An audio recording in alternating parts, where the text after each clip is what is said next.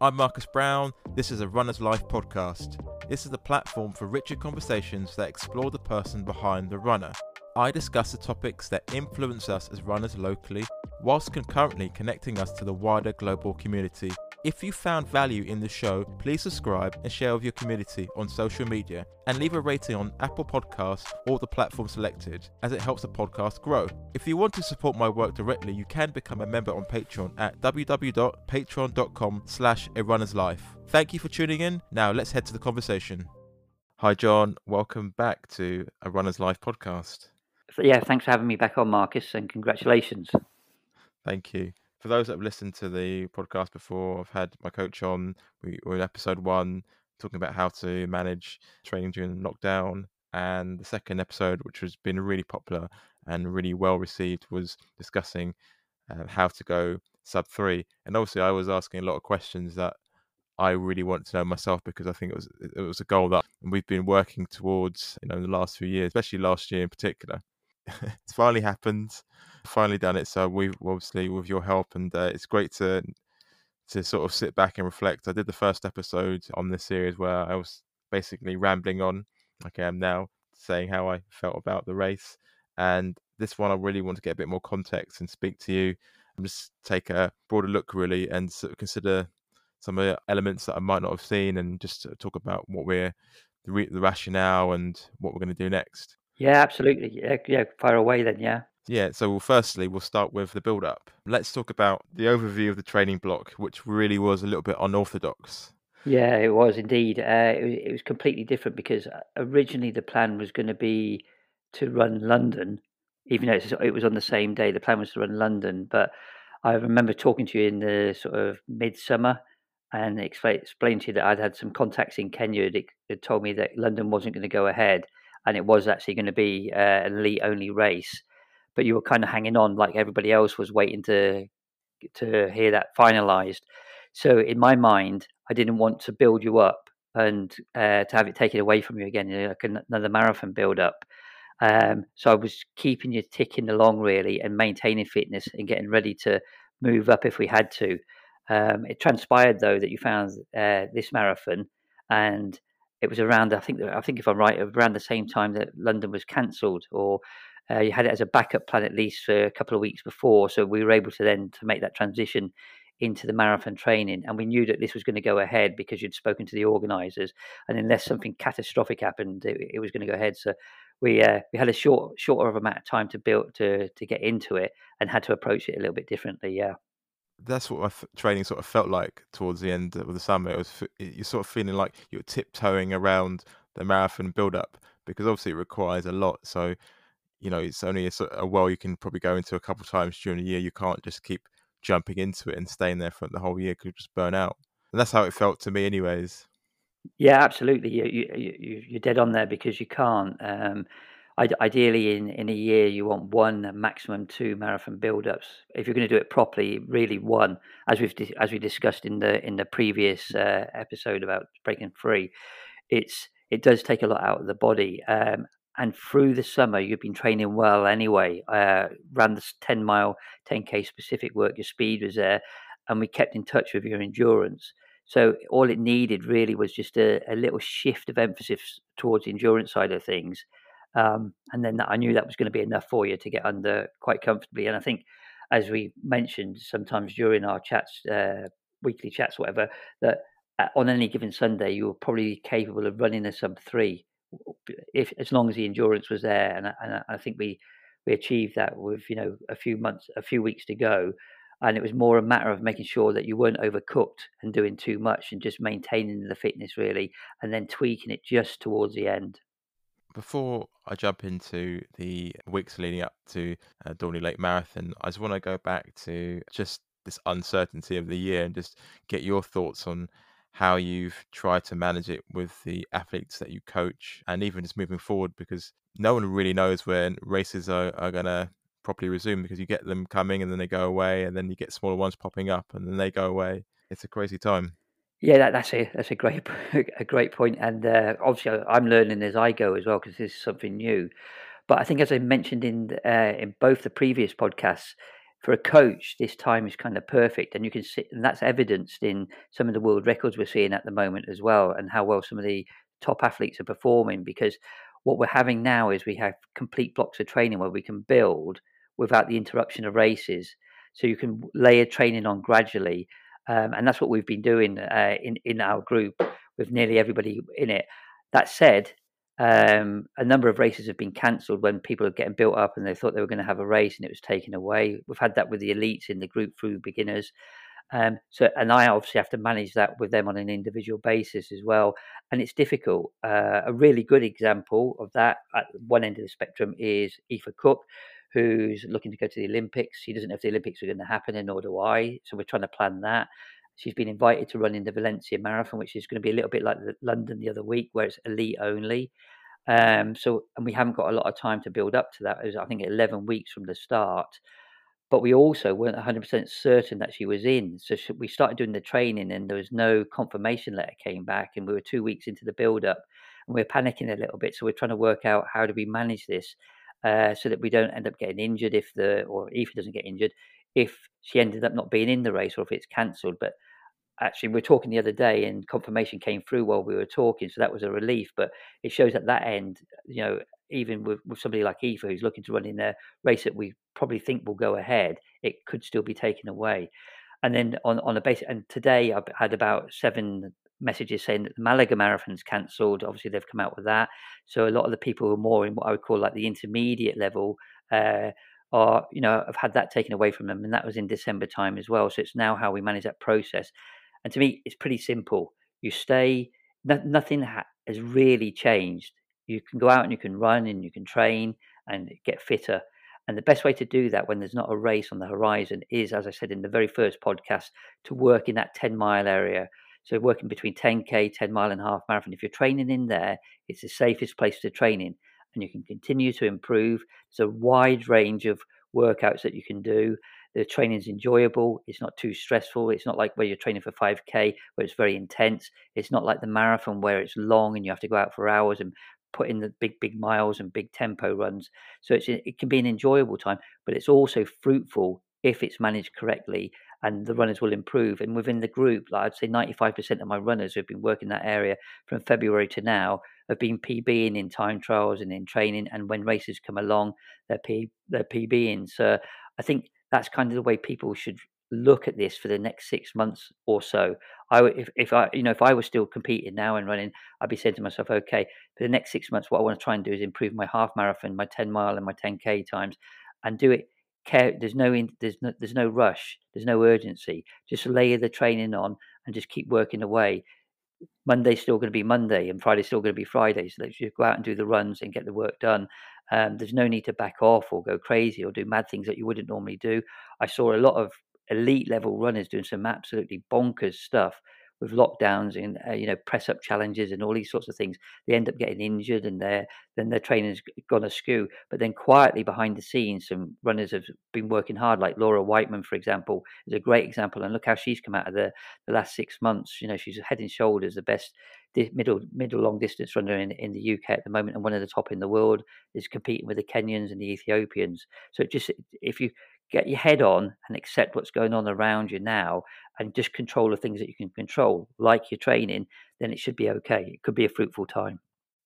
Yeah, and I think the focus side is such a crucial part. And I think that's something I learnt this year. I think after the first London Marathon announcement that April wasn't going to happen, I think I had a bit of a wobble.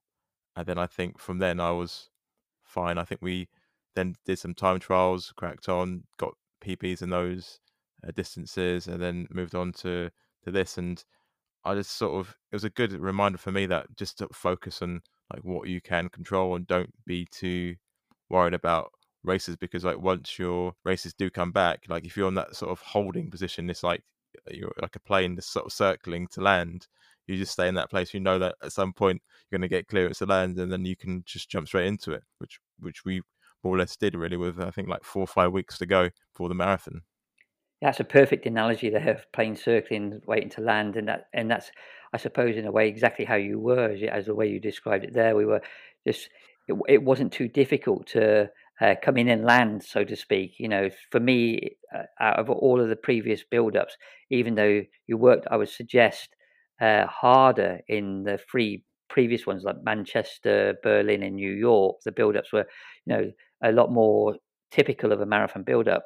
This one was more maintaining, and it just seemed that unless something crazy happened, like you had a chicken risotto or something like that, then it was a given that you were going to come in sub 3. So I was very, very confident of it and very relaxed, on without jumping the gun either, until I saw the tracker.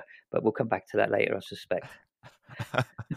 Oh yeah, so the last 4 or 5 weeks was a little bit unorthodox, as we've talked about, and there were a lot of runs. I think we were building towards a sort of tempo pace, and we were trying to work out what that pace was.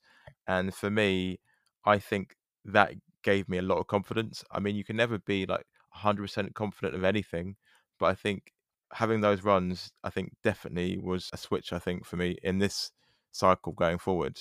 Yeah, I mean, I remember the sitting down and thinking about it and chatting to you. We had a couple of choices. We could really, really go for it and say, okay, let's try and run something like around a 2:48, 2:47, somewhere around there. Or we could go for a 2:52, 2:54, or we could go for just trying to like nip under the 3 hours. I think the 2:45 area was probably a little bit out of reach because we didn't have enough time to do a full build up. That would have required a full 12, 16 week specific build up. I think the choice was, I think, just to break free to nip under in 2:59 wasn't ambitious enough and based on where your fitness was. And I think we called it right to look for that 2:52, 2:54 area. And given the weather conditions, I think your run was actually probably in and around worth a 2:54, 2:53, somewhere in and around there anyway. And the effort that was involved to actually get there and the final stages, whilst you had to obviously go out and do the long runs, it wasn't quite the same as a normal massive build up. That said, when we were looking at the runs and how to get there and pick the pace, what I remember the conversation we were having is like, what should we go for? 6:15, 6:30, 6:50. So we said what we'd do is we'd built your long run up, and we started off, I think, with a 2 mile warm up, 18 miles at around about 7 pace or 7:10 pace, and a 2 mile cool down. And then each week we increased the pace of that run rather than changing it, which is something I'd never done before. But I thought it would work because I knew you had the necessary speed to run in and around sort of the 2:50, 2:55 area. So we didn't need to work too much on that. And the emphasis was put onto the longer run with the short amount of time we had, because I thought just if we could develop the endurance side of it, then you'd be okay. So we reduced the time each week. So we went from like 7:10, 7, 6:50, 6:40, 6:30. And I remember when we got to 6:30, we both felt that that was about the right sort of area for you to work in at that time. And as it transpired, I think we got it right.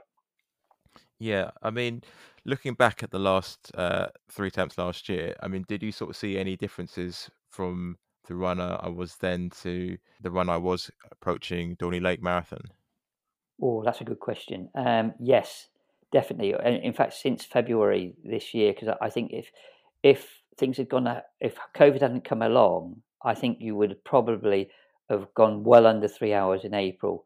And again, I mean, all things being equal, but what I've noticed, you're much more relaxed. You weren't overthinking things and taking things a little bit more in stride. You've accepted that it's necessary for you to take rest days to fit in with your life as well. So we were taking a rest day once every 2 weeks. But if you remember previously, you were keen not to take rest days, and that's something you've learned, to incorporate, and that it is actually part of the training. That it wasn't necessarily about doing 80 miles a week in peak, or in those key times, and not panicking about if a session didn't go to plan. In the past, if something hadn't gone to plan, you would be pretty disappointed. But you've learned now that that's part of the process. Is sessions don't go to plan all of the time, and you don't always hit the paces. It's how you respond to that and how you manage around the future sessions. So, for example, if we had a workout and you hadn't been able to hit it because it was windy, in the past you had been doubting yourself, whereas now you would say, okay, just move on and we'll do the run on the weekend. And you can just see it in the comments, and your feedback is, yeah, okay, I didn't quite run at 6:30 pace for the 18 miles, it was 6:35, but given the weather, I think it was worthy of a 6:25. And you're able to assess things in a different way now. A much more comfortable and confident runner, definitely this time around. Yeah, and I think towards the end was doing like the 18 miles at 6:30 pace, and that was giving me a lot of confidence. So it's just like it's almost I was thinking like this is it sounds ridiculous, but I was going into the marathon thinking it was just going to be another Sunday run because it's more or less what I've done in the training, just a little bit further. It's not anything that completely different to me that I've not done or got an idea of what's going to come up. Well, that was exactly the idea, or the whole goal of it was to treat it almost like a training run. And with the 2 mile warm up and a 2 mile cool down on either side of it, and the consistency of those 18 or just 18 miles at that speed, or in and around that speed, with the extra 4 miles, that you're getting 22 milers in plus your weekly mileage and the session in the week. I knew of a taper that when you were running 6:30, that you'd be able to hold it anyway. Um, and based on the years that you've had before, the three previous build-ups. So for me, this was a very relaxed attempt at a sub three with no pressure, very, very confident in, apart from unless there was a massive storm, that you'd go under three quite comfortably. And even with and that allowed for room for things to go wrong. Maybe if you paced it slightly wrong, if you got the pacing a little bit out, or you had some issues like some niggles and things, I still felt that you get under. And again, I think obviously you had a little bit of stomach upset, but you were able to work through that and still come home comfortably. Yeah, so we're going to move on to the race, and because we've spoken a little bit about the race strategy based on the 4 or 5 weeks working the pace, finding what's comfortable, then we agreed that pace, and the idea really was to kind of hold that for I think up to 20, and then just kick on. But as the day transpired, weather conditions were pretty tough. I think we had like southwest winds, so generally I was getting crosswinds for the first 2 laps. Then it changed direction, and I was getting headwinds for the last 2 laps. And it's like when you're running to wind, you've got to use more effort to hold the same pace. So I think you're doing more work towards the end, obviously when you're more fatigued as well. Yeah, and I mean, there are a few things in there what you were saying, and there were things we addressed. If we sort of isolate them and start with the wind is the hardest thing in a marathon. If you've got a windy day, there's not an awful lot that you can do about it, apart from accept that it's going to be there and realize you're going to be in for a tough day because it's not easy running into a headwind. And if you have a tailwind and a headwind and it's equally shared, Mm. it doesn't mean that you can make up the time. You can't, because when you're running into a headwind, you're using more glycogen for a start, and that's one of the key ingredients of running a good marathon is being able to sort of manage your glycogen stores along with pace. They're the two things, main things anyway. So the wind is a problem in that regard. So what you have to try to do is keep the effort consistent as opposed to the pace. And we spoke about that. If you were running into wind, to jump in behind other people, even though it's not sportsmanlike, but it didn't matter. There was too much at stake. You had to go under three this time. So if you were running with other people to take the ride, and it was a race as well, because there was a strong possibility you were going to be involved in the front end of this, with it being a smaller marathon as opposed to something like Boston or New York. So that was one part of it. And the other part, as you rightly say as well, or said rather, is it's about getting to 20 miles and feeling like it's comfortable. So for you, getting to 20 at whatever pace and saying this is just a training run and just sitting there and switching off and then starting to work, that was the other plan. But because of the wind, you weren't quite able to do that. And this is something we addressed as well, is that if something came up that we weren't prepared for, is that you have enough experience now to know how to manage it and deal with it on the fly, on the day when you're running along. Think to yourself, okay, what do I need to do? And that's what you did. You had a few challenges and you used your experience to overcome those challenges and get the best out of yourself on the day. And I remember one of the things he said to me beforehand was, with the wind, is if it happens, just float through it. And I was always thinking to myself, like when I was getting a headwind, I was just like, you're relaxed, just you're floating. Do you know what I mean? Rather than fighting it. And that was a sort of a lot of a mantra that was kind of coming in my head. But that race was so competitive. I mean, I still came like 131st out of over 500 people. So you could sort of see how competitive it was because there's not a lot of races happening. So there were a lot of good runners running that day, and some great results with the weather.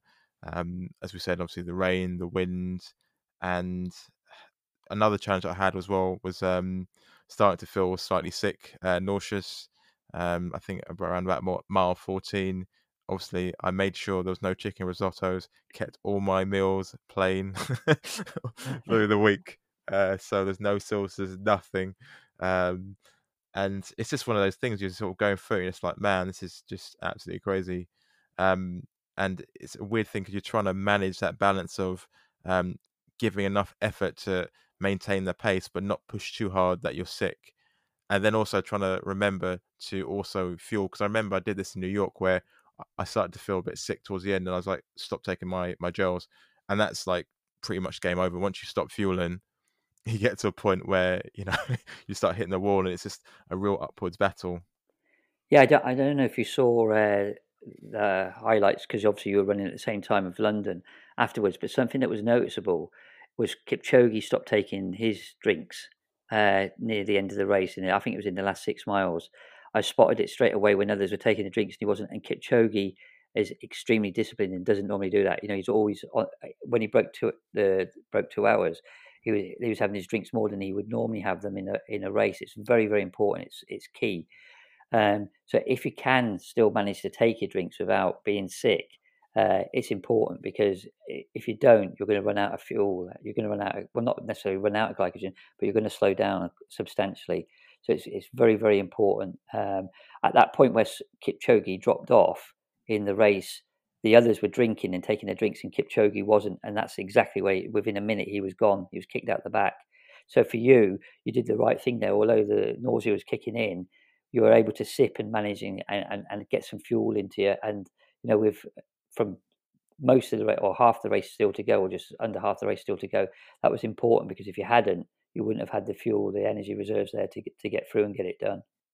It's such a weird thing to think back at rationally, because at the time you just make the best decision, but the option was either hit the wall later or be sick, and I was like, what's worse? Or not be sick. So it's just like all those sort of things you're trying to manage in your head. Whereas I think at previous races when it's happened before, it really gets in your mind, and you go for, you just stop, or you slow down, or you just take what you think is the easiest option, rather than thinking what's the best option to get me to the end. Yeah, I think, on the day, you've just got to work it out, and sometimes you get it right, sometimes you get it wrong, and that's part of the learning process and the experience. And as I've heard you say many times, about the marathon, it owes you nothing, and it's a beast, and lots can go wrong. When it goes right, it's great, and for a lot of people, it goes wrong a lot of times. So what you have to try to do is lower that risk of things going wrong. And I think you had that all prepared. Everything was lined up for it, and either side of things going right or wrong, the variables weren't too wide. So if something went wrong, it was unlikely to be something major, given on the day, because we had accounted or taken in for the wind and the weather, and the pacing and things. So if you were going to get your pacing wrong, it would have been too far out. So the key things you were able to keep within sort of the tram lines of making sure that you got under the sub 3, and again, that was evidence in what happened on the day. Yeah. Um, and a couple of things that actually happened as well. Like I was wearing the Alpha Flies, and I know I actually had one comment during the race. Oh, there's one of those Alpha Fly runners, and I was thinking in my head, I was like a bit like, shoes do certain bits, but then you still got to train for the marathon. You can't just put on magic shoes and then just expect results that you've not trained for. Yeah, again, this is a really interesting subject, and I'm I'm probably in a different place to a lot of people on the shoes. There seems to be two camps. There's a camp of people saying that the shoes shouldn't be allowed because it's cheating, and okay, and then they say, yeah, but it's acceptable in terms of the technology of the modern day, but you can't then compare times with people in the past. Then you've got people who's just saying, yeah, it's okay to wear the shoes, and regardless of what the past is, this is just how it is now. For me, I'm surprised at how many coaches, how many elite level runners, and how many sports journalists, especially athletics journalists, are missing what's actually really going on here. And they are, because I've not seen it written about anywhere. It's not the shoes, it's the shoes and the fuel combined that's doing it. The shoes aren't the reason why people are running faster, it's the shoes with the fuel. And just to sort of to explain that a little bit or expound on it is that up until a couple of years ago, at around the same time that the shoes came out, most people would be taking 1 or 2 gels per hour max in a marathon, and they were always struggling with GI distress unless they were lucky, and they could handle it or they'd trained with it. And the science at the time was saying that you could take 60 grams of carbohydrates in an hour, was pretty much the max. Although some of the sports scientists were saying you could train your stomach to take a little bit more. Enter Morton, game changer. For me, more so than the shoes.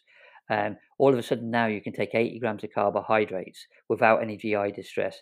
That's a massive increase. And to be able to have that in the armor is one thing. Then the other thing about the shoes. Now, every single person that I'm coaching who wears the shoes, at the elite end anyway, are saying the shoes don't make them faster. And I'll come back and explain that in a minute. But what they do say how the shoes are an advantage is when you get to 20 miles, your legs aren't as beat up. The legs feel a little bit fresher so that you can maintain this. Seems a little bit easier to maintain the pace over the final 6 miles or so of a marathon. But you've also got to add into that the reason why the legs are feeling a little bit fresher is because they've been taking on board more fuel as well. So it's the fuel and the shoes combined at 20 miles that keep them fresh, which enable them to maintain the pace or go a lot quicker in those final 6 miles.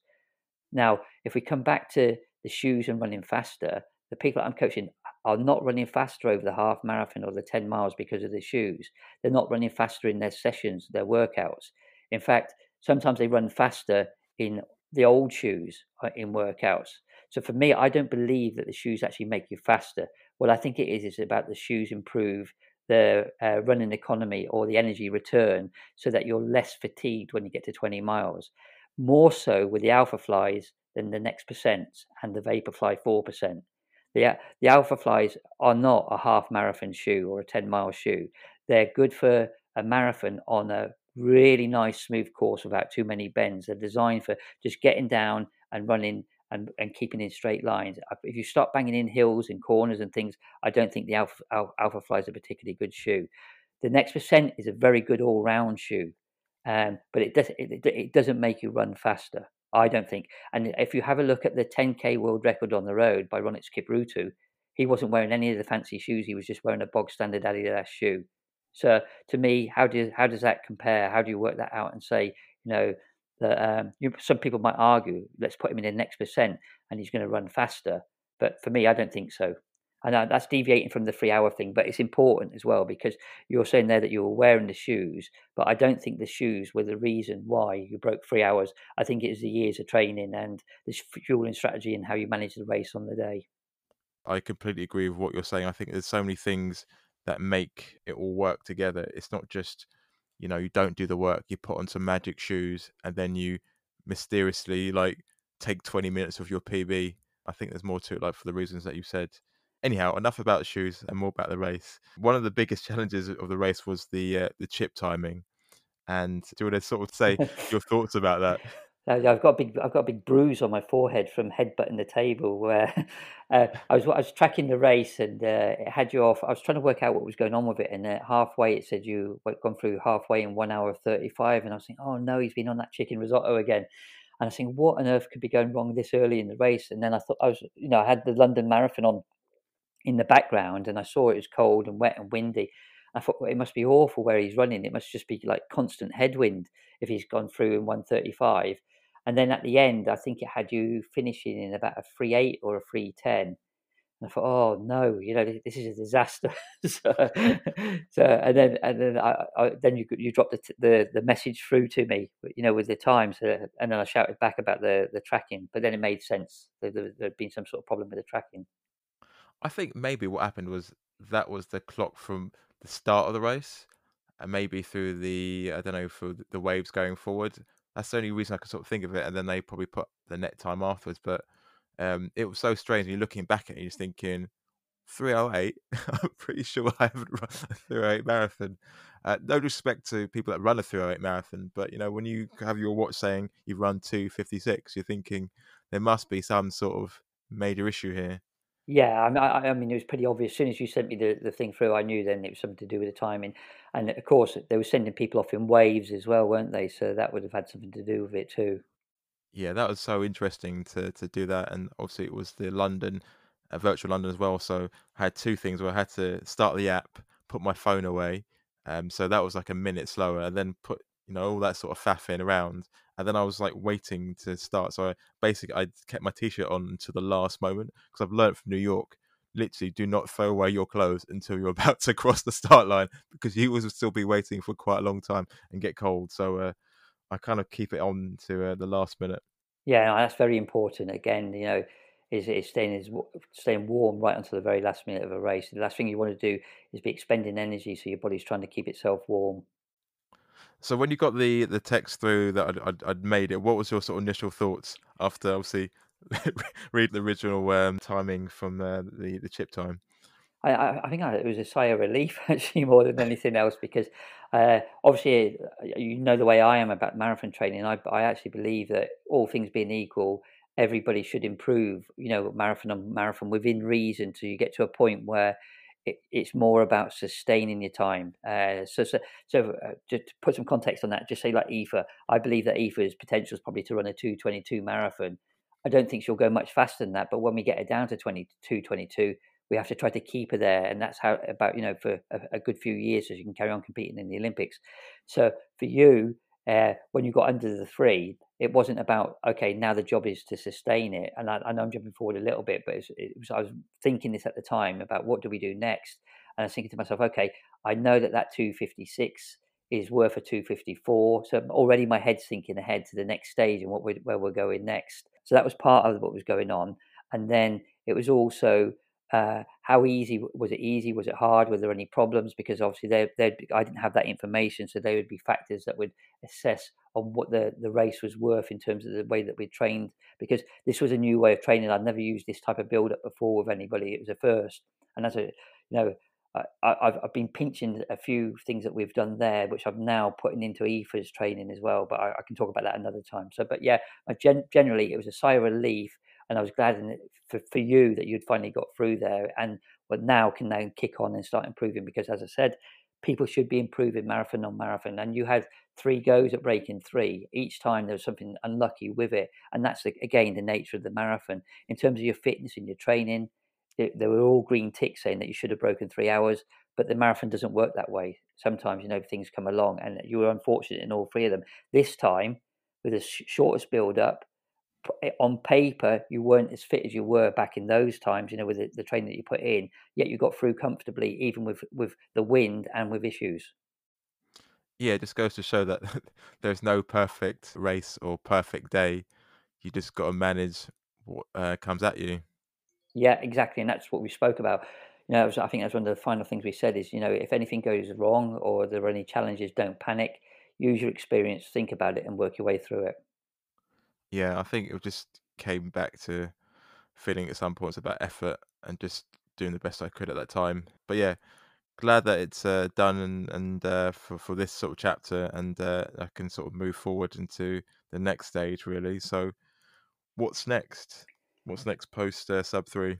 Yeah, I think if we weren't having all the COVID stuff going on at the moment, it would be have a little rest and then work on again improving the 10-mile half marathon time between now and Christmas, sort of early New Year, and then into a marathon in April, where we pick a sort of a time, which I'll come back to in a second. However, with COVID, it's going to be a little bit more difficult. My own thoughts on it are there won't be any major or big marathons, at least at the earliest until this time next year, and even then we'll be lucky to have the big ones on. I think anyway. Um, I think there's more chance of having races like which you run in there, so like smaller marathons with people going off in waves. So yeah, it's picking what to do and where to go with it. And in my opinion, what we should do next is do the first part of that, work away at the 10-mile, 10K, half marathon, because there's still plenty of space for you to grow in those areas and get faster without doing any more work. You don't need to do any more work. The mileage and the number of days that you're training and stuff, that can all stay the same. It's just the structure of the workouts will be a little bit different.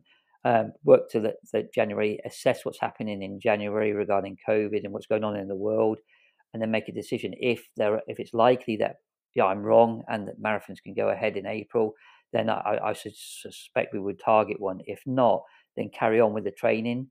Again, working at getting faster over the 10K and the 10 mile and a half marathon into spring. And then extending out from there into the autumn into a marathon. If a marathon is going to come round in April in terms of a goal based on where you are now, this is an interesting one because when people break 3 hours, they get stuck. Quite often, people will get stuck. They might run 2:58, 2:59, and then in the next one, they might run about 2:54 or 2:53. But that's the area where it gets difficult. People, and I've written about this many times before and spoken about it, is between 2:47, 2:48 and 3 hours is like a quagmire for runners. They just get stuck in there for years and years and years and can't get out of it a lot of the time. Whereas what really should be happening is if you're able to get to the low 250s, and let's say where you are now 256, but let's be conservative and say it's a 254 in real terms. The jump that you should be looking for in your next marathon is a 15-minute jump. So you should be looking to run 2:39 in your next marathon. I would say between 2:41 and 2:39, you should skip the high 240s. A lot of people really do get stuck in that area, and then they're inching and inching. And you see people, they've been training for 3 or 4 years, and they might have run a 250 or a 251, something like that, 2 or 3, 4 years later, and they're still only running 248 or 247. And the reason is because they're going into marathons too quickly. They're doing 2 marathons a year, one in the spring and one in the autumn, instead of working on getting quicker over the 10 mile and getting the necessary speed that what they can then extend out, then they can make the bigger jump. And that's really the key, is getting the necessary speed to make that bigger jump.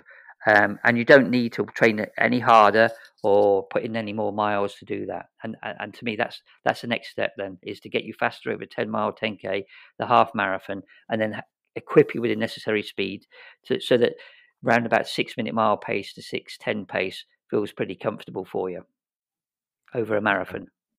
Okay. And you sort of cover something I was going to go into, and I think it's really interesting to sort of hear what people who broke three kind of do. They sort of stay in that place. And we talked about the sort of the physical, training sort of sides.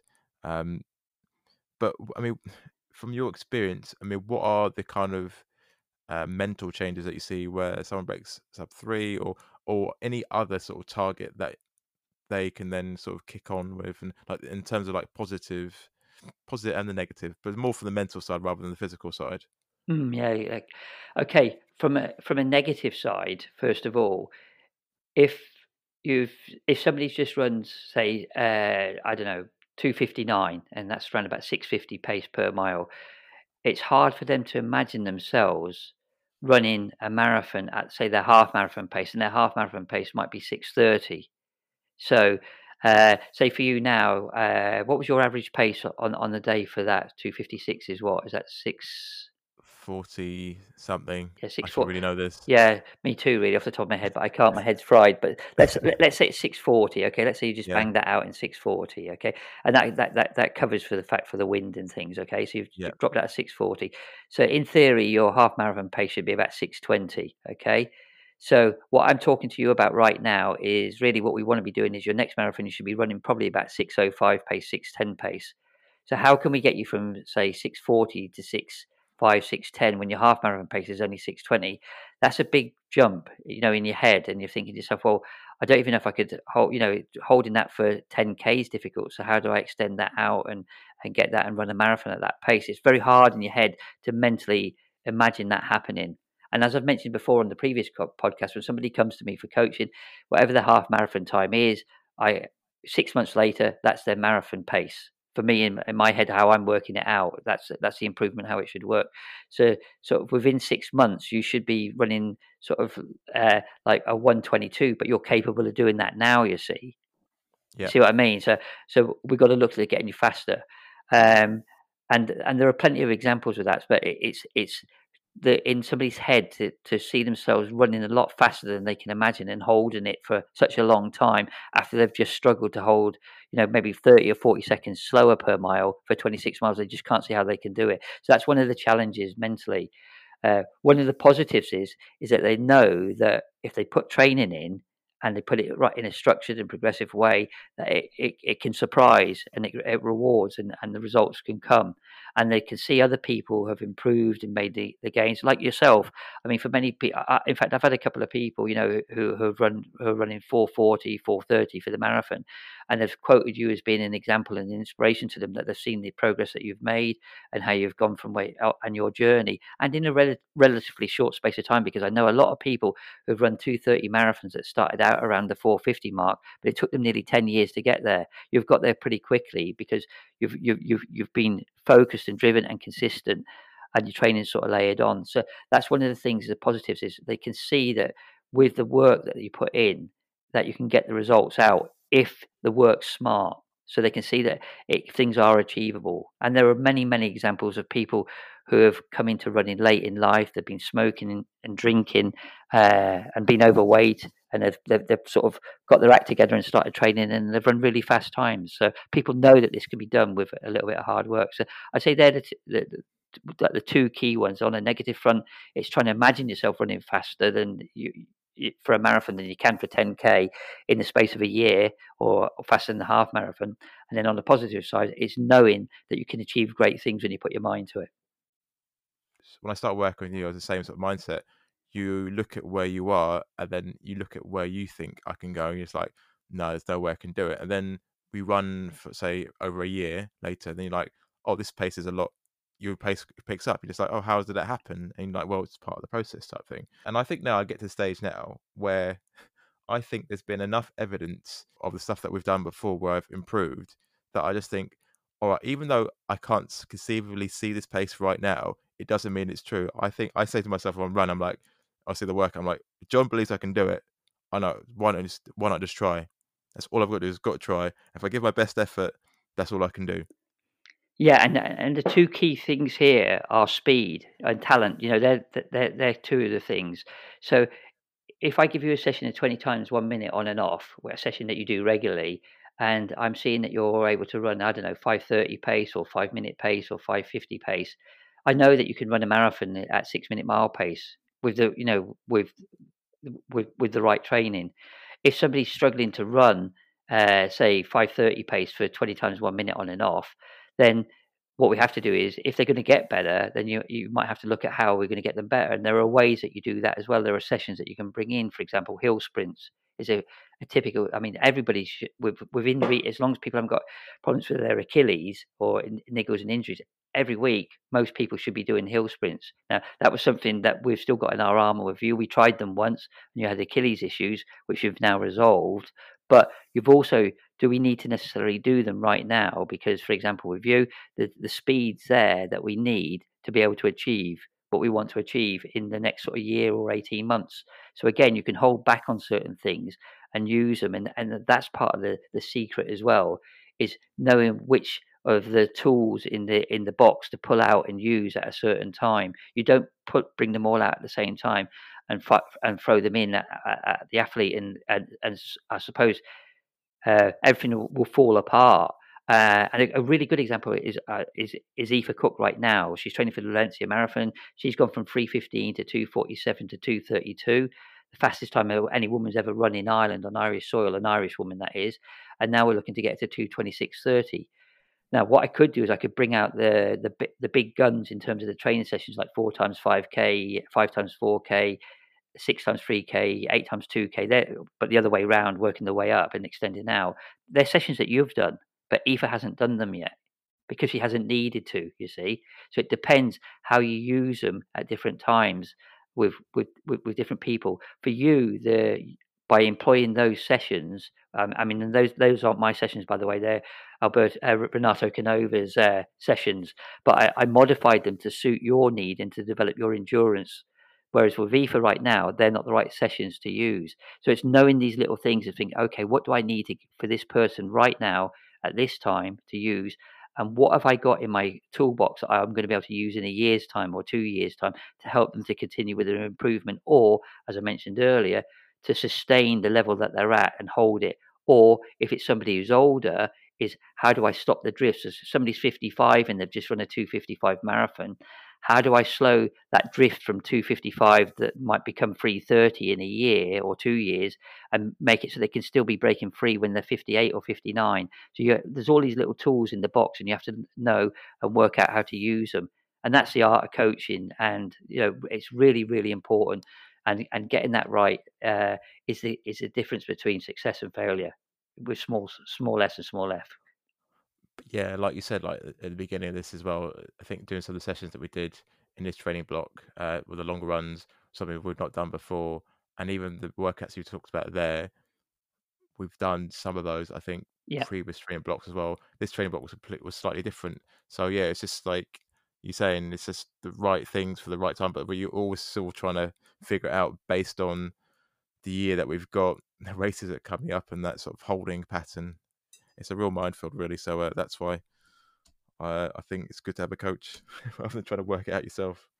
Yeah, I mean, when I stopped running competitively, I suppose 3 years ago, and even when I was doing my own, I'd plan out all my own I did everything that I tell people not to do. Don't plan your training out miles in advance and stuff.